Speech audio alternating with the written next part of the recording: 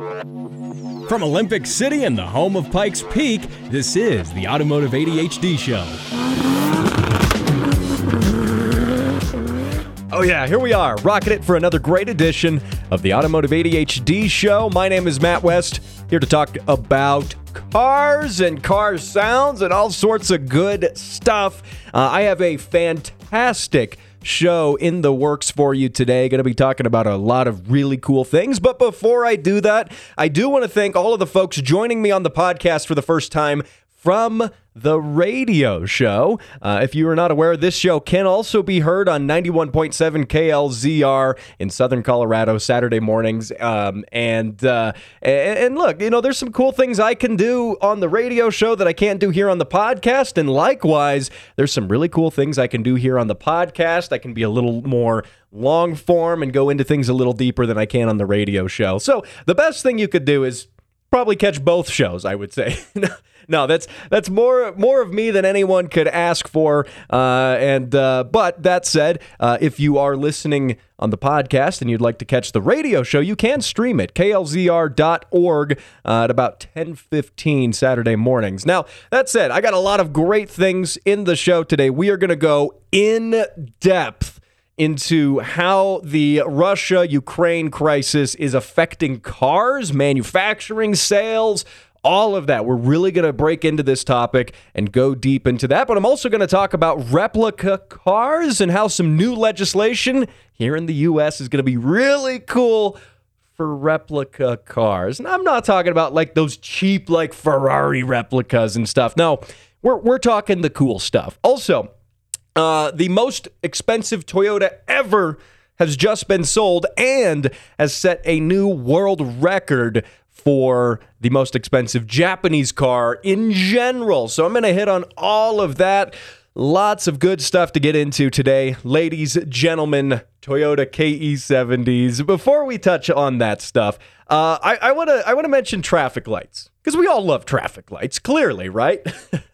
No. So researchers at Pennsylvania State University have found something interesting. They have used science to quantify and discover something that we already collectively know. But they're scientists. This is what they do. They discovered that left turns suck. Yeah. And now, if you're in a country that drives on the other side of the road, I guess this would be right-hand turns. But moral of the story, we've all been there, right? You know, at an intersection, turning left and there's no light and you're waiting for, cars to pass on either side and there's never a good opening and it always sucks. And even if there's a light still, people kind of seem to forget what to do, especially if it's a yielding left turn light. So what the researchers found is that limiting left turns in major cities actually keeps things moving faster, and it's safer. Statistically, less left turns means less accidents with other cars, less accidents with pedestrians, and all of the above. And I have an interesting thing to share about that. I was I was turning right on a pretty big intersection last week, and there was someone turning left. There was no light at this intersection, mind you. So I'm turning right, and the traffic coming across the other direction has to just wait for all the turning traffic to stop, and then they cut across the lanes and go left. Well, there was a gentleman there turning who the sun was out or something. He didn't see the other cars coming beyond me. I was in the turn lane. This effectively had nothing to do with me, but I just was a witness to this. And he jumps out to make that left turn and gets immediately smacked by one of the oncoming cars.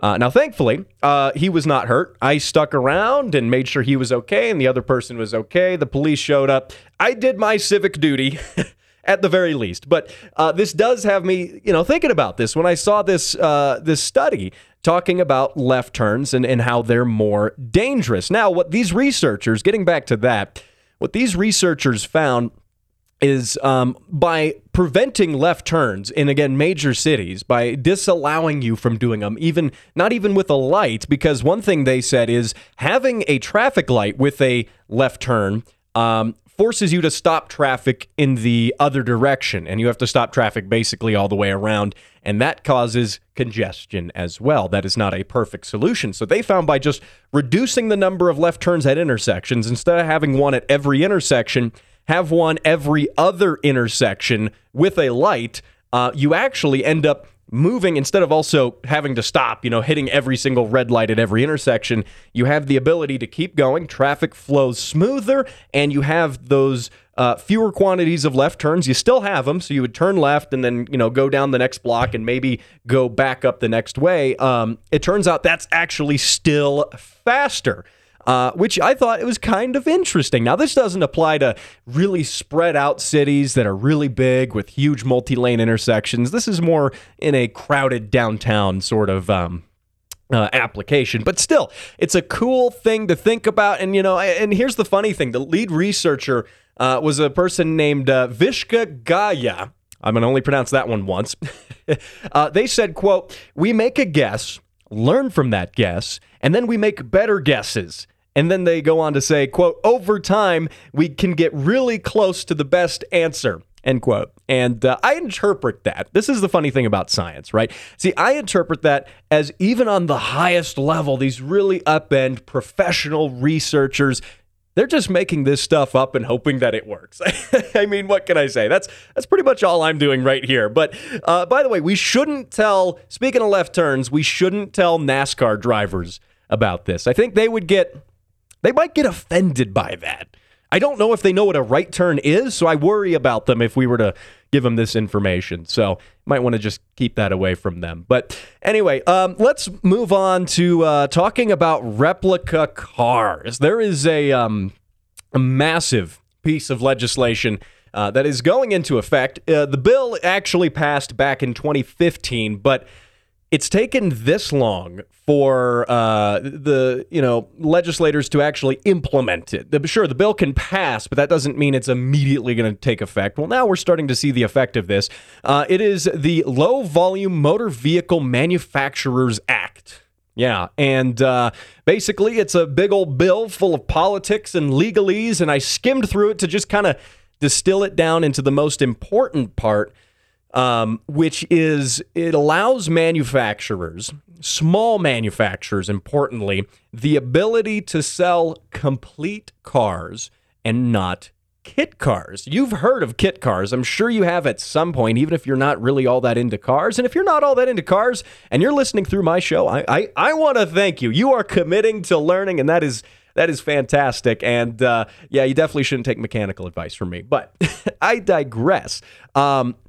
This bill was backed by SEMA, which you might recognize from the SEMA show, the big car show that happens in Las Vegas every year, which, by the way, if you didn't know, SEMA stands for Specialty Equipment Market Association. They represent all these big companies that make aftermarket parts. And they really were big proponents behind this bill, and being able to... why this is important also involves understanding how things were before. If you were a small company making replicas of the Shelby Cobra, the, open top 60s sports car with a big V8, I guarantee you've seen them. And every one of them you've seen is probably a replica and or kit car, because there were so few of the originals in existence. And you see these things everywhere. Well, there's so few originals. Trust me, all the ones you see, if you've seen one, it's probably a kit car. The problem comes from government regulation here in the U.S. that doesn't allow you as an auto manufacturer to sell a car without adequately crash testing it, without passing emissions regulations, without doing going through a lot of government red tape, if you will. And that makes it cost prohibitive, because doing all that stuff costs a ton of money. And a lot of resources, a lot of money, and then that cost ultimately gets floated down to the consumer. So when you look at, like, say, Toyota, who makes a ton of cars, millions and millions and millions of cars, and they sell millions, spending that money to go through all these regulations and, government red tape, which, again, costs a ton of money, is okay, because they're making a ton of money and selling a lot of cars. What's it to them to crash test 100 cars of one model? That's no problem. But if you are a smaller manufacturer and you're making, say, 300 cars a year, and they're really specialty cars. They're sports cars, or they're, really cool, and they're still safe, but you literally don't have the ability to go crash test 100 of them. You don't. It's not a possibility. If you were to do that, you would have to, in order to float that cost of doing that, you would have to then mark the price of your actual cars being sold to customers up so far that nobody would want to buy them. No one would be able to afford to buy them. You'd get a car in the millions of dollars. That's really not $1 million car. So the way that these small manufacturers get around this is they sell you an incomplete car. They sell you all of the parts and tools and the frame, the bodywork, the engine, the diff, everything, okay? Everything. And then you assemble it yourself in your garage. That's how manufacturers like the company called Factory 5, which, by the way, they are behind a lot of the Shelby Cobra kit cars that you see. In fact, pretty much all of them are made by Factory 5. They also make the Factory 5 Shelby Daytona, which I think is, fight me. The Daytona is cooler than the Cobra. You could fight me on that one. After the show, we'll go around back. We'll duke it out. But that said, they, will sell you an incomplete car because legally they cannot sell you the complete car. And when you build a kit car, there's red tape you as the owner have to go through to actually get it inspected, to make sure it's road legal, safe, and then to be able to register this thing that, according to the government, you just built in your garage. It doesn't matter if you actually got all the parts from a legitimate manufacturer. It's no different from you building it from scratch in your garage versus getting the parts from them. So the reason this bill is important is because it allows manufacturers that produce less than 225 cars a year to sell complete cars without needing to crash test them.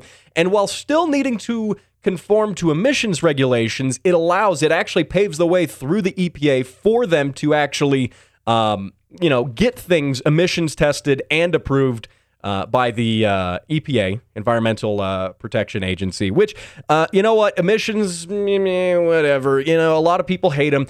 I've never been a fan of the emissions equipment on cars, but the fact is, we live in a time where Dodge sells a 700 horsepower supercharged V8 muscle car, and it still passes emissions. So, yeah, there you go. I mean, emissions, maybe not as terrible of a thing anymore. The equipment itself isn't robbing as much power as people probably say. Of course, are you going to make more power without it? Well, no, you will, but come on. It's not that big of a deal anymore. So this is basically, it's really cool. This is going to allow manufacturers to make stuff and sell these cars. What's going to happen is you're going to see a lot more companies making kit cars for not just, like what Factory 5 does, old Fords, Cobras and Daytonas and stuff. No, we're going to see all sorts of weird stuff. I bet there's going to be even more DeLoreans made, like, new old DeLoreans, because a lot of people are into that. And it's going to be really weird in the future. Imagine this, in 30 years, there being, replica car companies. And when I say replica, I don't mean these crappy fiberglass, stupid replica fake Lamborghinis. I mean, all these cars that are made are true performance machines, especially like the ones from Factory 5.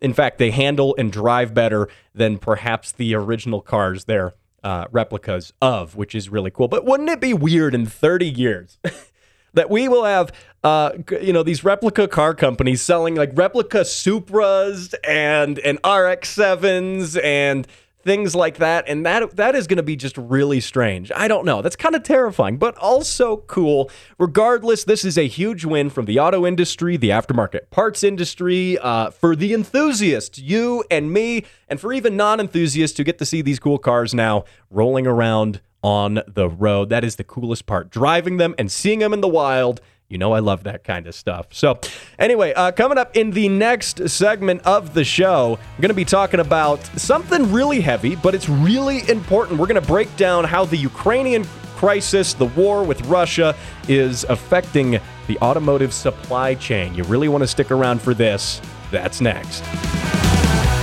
And now for how things work with an engineer.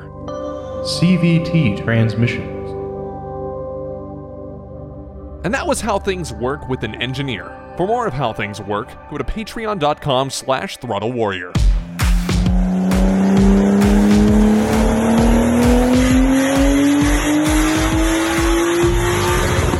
Yeah, that is Scott's RB20 swapped Nissan 240SX on the dyno, making over 330 wheel horsepower. Something to me is always cool. That's the, thinking about like 2-liter 6-cylinders. You don't really hear about those much anymore, but RB20, it's not the RB26 and the Skylines, but it's a smaller displacement 6-cylinder doing a ton of revs. Sounding awesome with a turbo.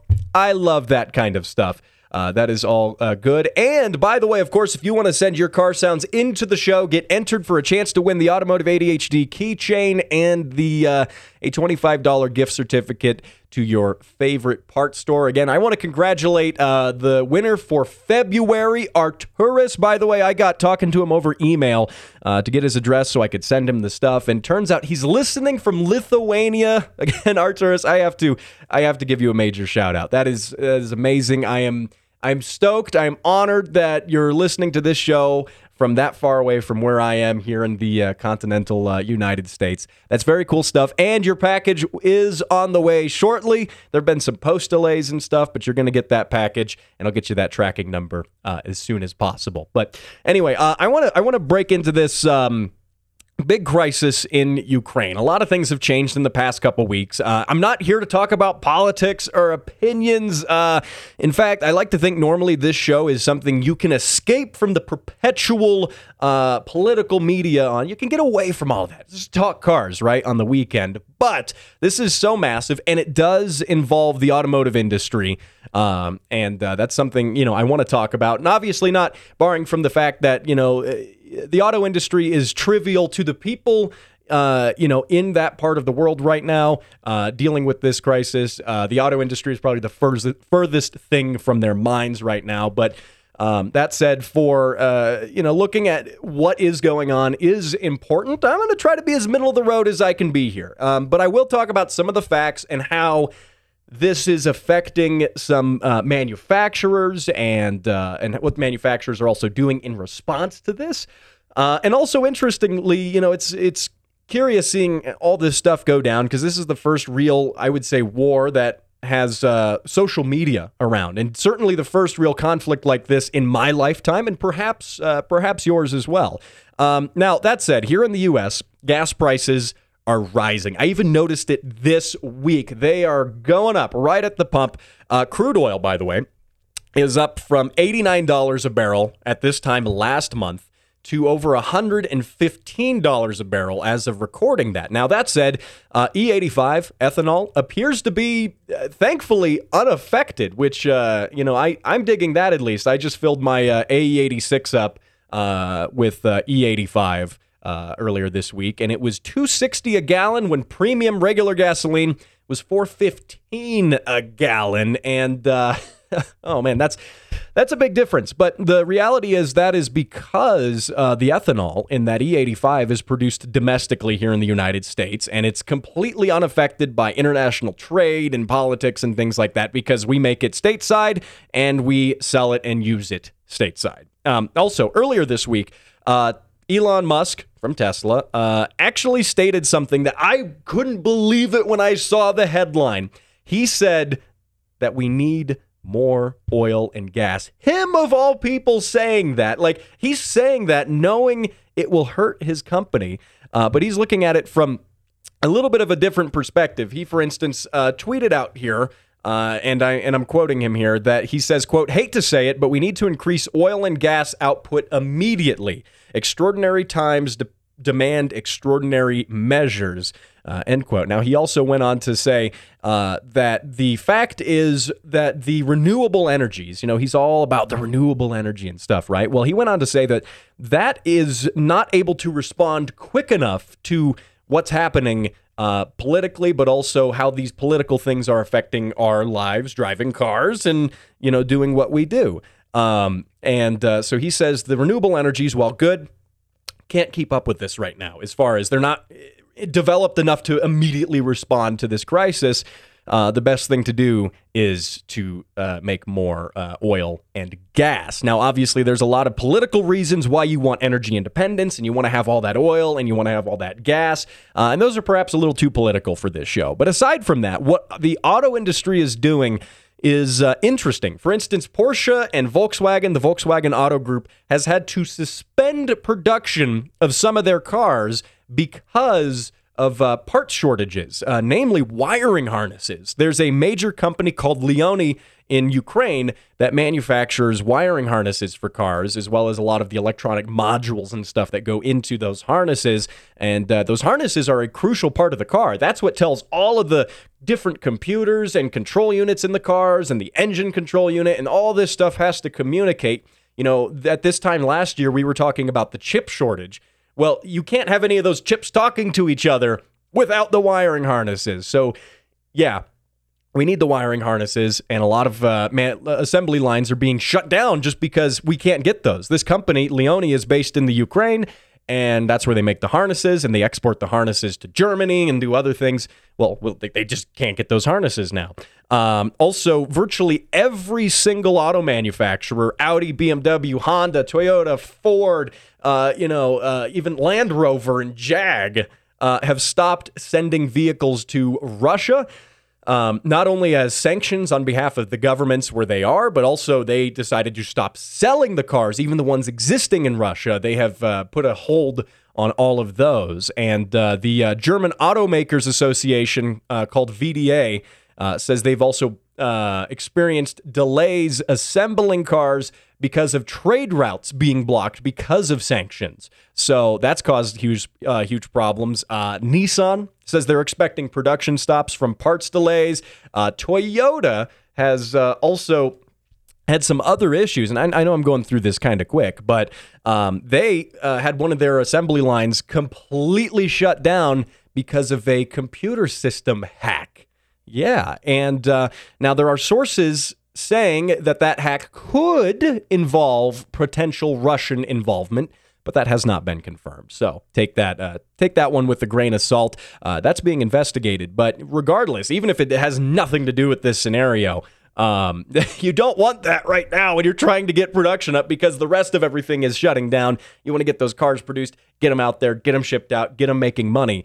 So that definitely isn't helping. Now, where I could tell you all about this doom and gloom, right? But where is this actually going to lead us? Now, I have a couple of predictions, and I'm also not as worried about the global effect from this as perhaps some people are. Now, one thing I predict, China is probably going to step up its imports to Russia, namely because China already sells a lot of cars in Russia. These, China-specific auto manufacturers sell a lot of cars there. With the Russian people suddenly not having cars from Europe and America and the NATO countries, I think there's going to be a big push over there for them to buy Chinese cars. That's one thing. Secondly, and why I'm not as worried here is companies during the pandemic got a really heavy taste of the chip shortage, okay? And they had to completely rethink their supply lines. Like I said, a year ago, and even back last fall, what I was talking about on this podcast was how the chip shortage is changing things. And it's caused auto manufacturers to completely rethink how they manufacture cars because they don't have these chips. They're not getting parts on time. For instance, Volkswagen, which was famous for its ability to have an assembly line, the just-in-time method, they called it, where they would get parts that would arrive just in time from other suppliers in other areas for them to be put into the cars on the assembly line, thus not requiring them to have any stores of parts, and I mean like stockpiles of parts, I should say. That's a better way to put that. And so they were able to really streamline their manufacturing process. Well, they had to go back to the old way of doing it. They had to completely leave that method because of the supply issues caused by the coronavirus pandemic. So they had to completely abandon that, go kind of old school with their manufacturing process, start stockpiling parts, keeping things on hand, start making more things in-house at the actual factory instead of relying on third-party suppliers. So anyway, the manufacturers, the car companies have already pushed to make more things in-house. They're already changing their supply chain to account for a lack of parts because of coronavirus. So we're going to see I think a short-term hit that will be noticeable because of this, invasion of Ukraine, right? We will see that. But I don't think this is going to have as long-term of an effect as a lot of market analysts are saying. And a lot of people I've heard are saying this is going to be really bad for the auto industry.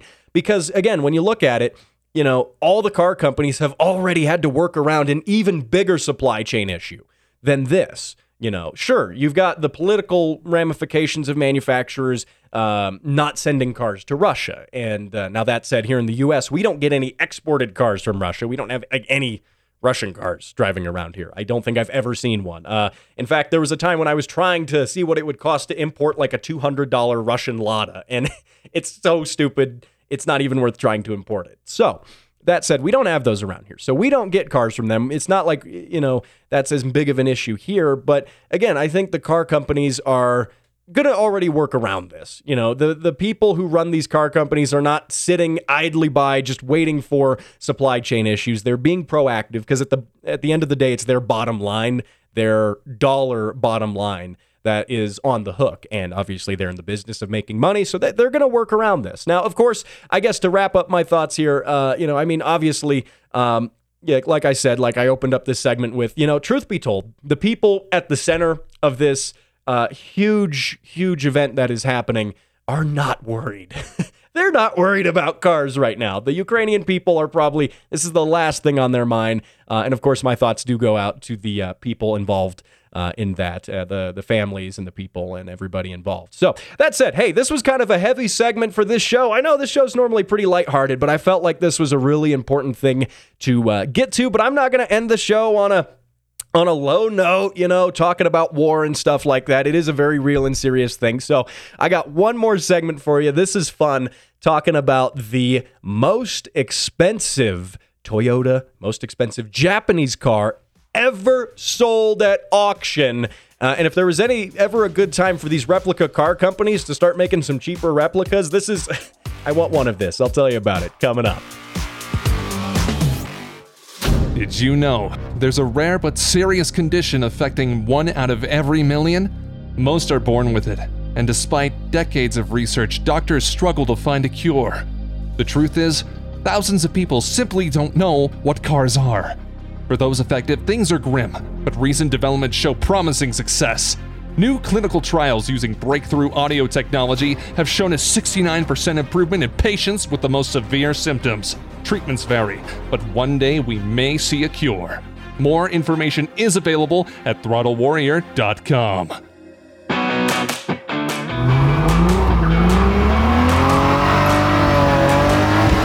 Yeah, there we go. That is a Alfa Romeo GT V6 owned by none other than friend of the show, Mechanic Brian, OBD1 Kenobi, and that is his Alfa specifically. And he was on the show last week to talk about drive-by-wire throttle and all sorts of other good stuff. And also last week I did talk about Alfa Romeos specifically. So if you want to get on that, if you missed it, you got to check out the podcast.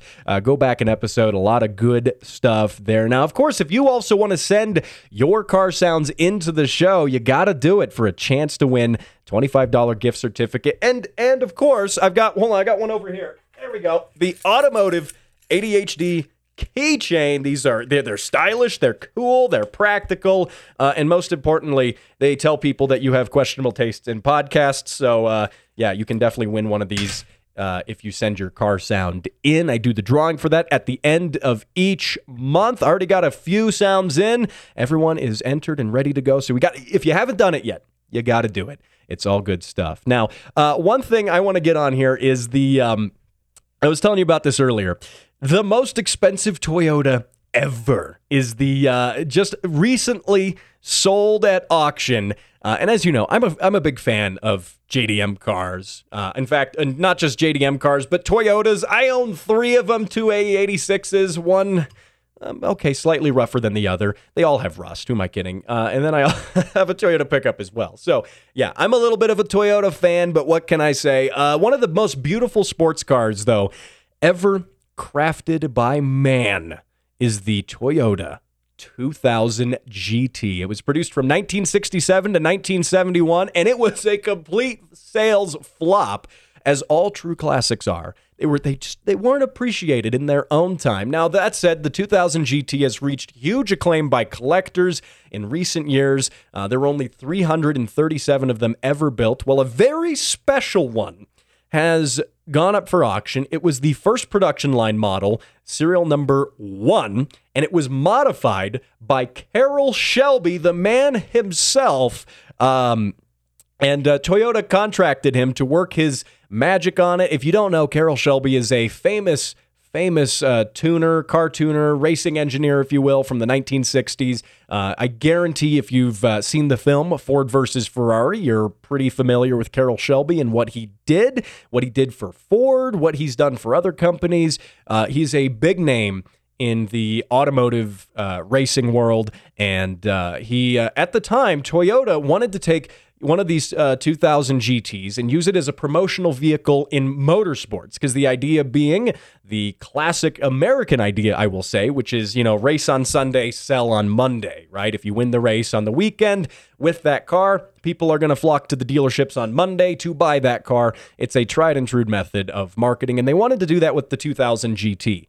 And this is an audio format, right? You can't see I can't show you the 2000 GT here, but you have to just look it up on Google or wherever and see what I'm talking about. It is such a gorgeous car. Beautiful sloped roof, long hood, classic sports car proportions. It's up there with the 60s Jags and Ferraris, which is what Toyota was trying to compete with. Yeah. Now, this specific one, by the way, this specific 2000 GT was sold at auction for $2.5 million. Wow. Again, that not only makes it the most expensive Toyota, but the most valuable Japanese car to ever be sold at auction. And look, I have said on the show before, I'm never a fan of these big auction prices and people asking way too much money for these cars and causing other people to never want to sell their cars and never want to drive their cars. I'm not a fan of that. But this car, a historic example like this, built a 2000 GT, modified by Carroll Shelby, raced by Toyota, that is such a cool history, in my opinion. And, non-car enthusiasts may not necessarily be familiar with Toyota's sports car heritage. This is no Corolla or Prius. Even the production version of this car was a fast for its time vehicle. It had a 2-liter straight six. And one of the biggest problems with this sports car was that it was ahead of its time, which is something that Toyota has traditionally done in the past. It was ahead of its time. It was expensive. It was a good car. But here's the thing. Toyota was marketing this to compete with Ferrari, Lamborghini, Porsche, Jaguar, all these different European brands that made sports cars and expensive sports cars. And the thing is, the people buying these cars want to buy them not only because they're sports cars, and it's the same way today. It was no different in the 60s than it is now. The average Lamborghini buyer is not necessarily buying the car for the performance. The car's reputation is built on the performance, but they're buying the car for the reputation. Let me put it that way. That's probably the best way I can articulate that. And the fact is, the Toyota 2000 GT at the time just didn't have the brand recognition. And Toyota as a company didn't even have the brand recognition it even does now. I mean, Toyota was a new company at that time. It hadn't been around for very long. And, these heavy hitters, Ferrari, Porsche, Lamborghini, they've been around for a long time at that point. Not as long as they have been now, but still, they already had a defined prestige to them. And these people buying the cars for the reputation were not buying the Toyotas because, the Toyota, performs better. It drives better. It's faster. It's better looking, more reliable. Doesn't matter. It doesn't say Lamborghini on the hood, does it? And that's the problem. And this, the 2000 GT sold back in its day for $6,800. I wish I could buy one now for $6,800, but in today's money, that's a little over, it's close to $60,000, which, again, still a stellar deal for what that is. Now, this is the same kind of phenomenon that happened, by the way, with the Lexus LFA, the Toyota-built Lexus, quote unquote, V10 supercar that came out in the early 2010s. It was technologically ahead of its time, but it was expensive, and the same problem happened with the brand recognition because, people wanted to buy a Lamborghini. They were not buying the Lamborghini for the performance of the Lamborghini or the Ferrari for the performance. Again, the reputation is what they were buying. And yes, that reputation was built on these being fast performance cars. But that's what most people were not buying them for that. And the Lexus LFA was also kind of a sales flop. Also, it was really expensive. Sure, it was a V10 front-engine supercar, so far ahead of its time. One of the first cars to use a fully LCD gauge cluster. And if you've seen the old Top Gear thing, you know this. But the saying was that they had to go to using an LCD gauge cluster instead of one with a physical needle because the engine could rev so fast that a physical tachometer couldn't keep up. Yeah, that's that kind of technological innovation Toyota was known for, and yet nobody bought these things. Also, because it took a long time for the LFA to get produced. It took, over 10 years for them to develop the car. It took way too long. But regardless, the 2000 GT, this specific one, I'll have it linked up on the Automotive ADHD Facebook page if you want to see it. It is a beautiful machine, and I can only just drool over it with my eyes because it's beautiful, and I don't have $2.5 million to spend on it. Now, that said, hey, I was talking about those kit car and replica car companies making really good quality replicas who can now do it legally. Someone needs to get on this. I would spend $60,000, not a trivial amount of money. I would spend that on a modern produced Toyota 2000 GT with a modern drivetrain, all the classic looks though, all the classic feel, but modern suspension, handling, drivetrain. I would spend good money on that. I would sell everything I have for one of those. That's how much I think that car, at least just aesthetically, it's just beautiful. So, hey, there you go.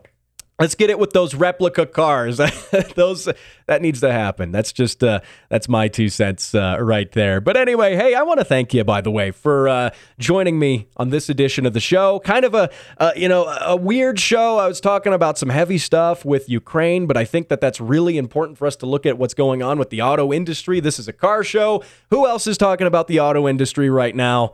If I'm the only one to do it, at least you're hearing about it here first. And before I wrap things up as well, I do have a special announcement joining me next week on the show. You really want to tune into next week's show. I'm going to be having a special guest. He joined me once before. He is going to be returning as well. We're going to be talking about some really cool stuff. YouTuber and engineering madman Wesley Kagan will be joining me on next week's show. But until then, you can catch me same time, same place, right here, and as well as on the radio, 91.7 KLZR. And I'll see you next week when I race Nicky Lauda at Lubes.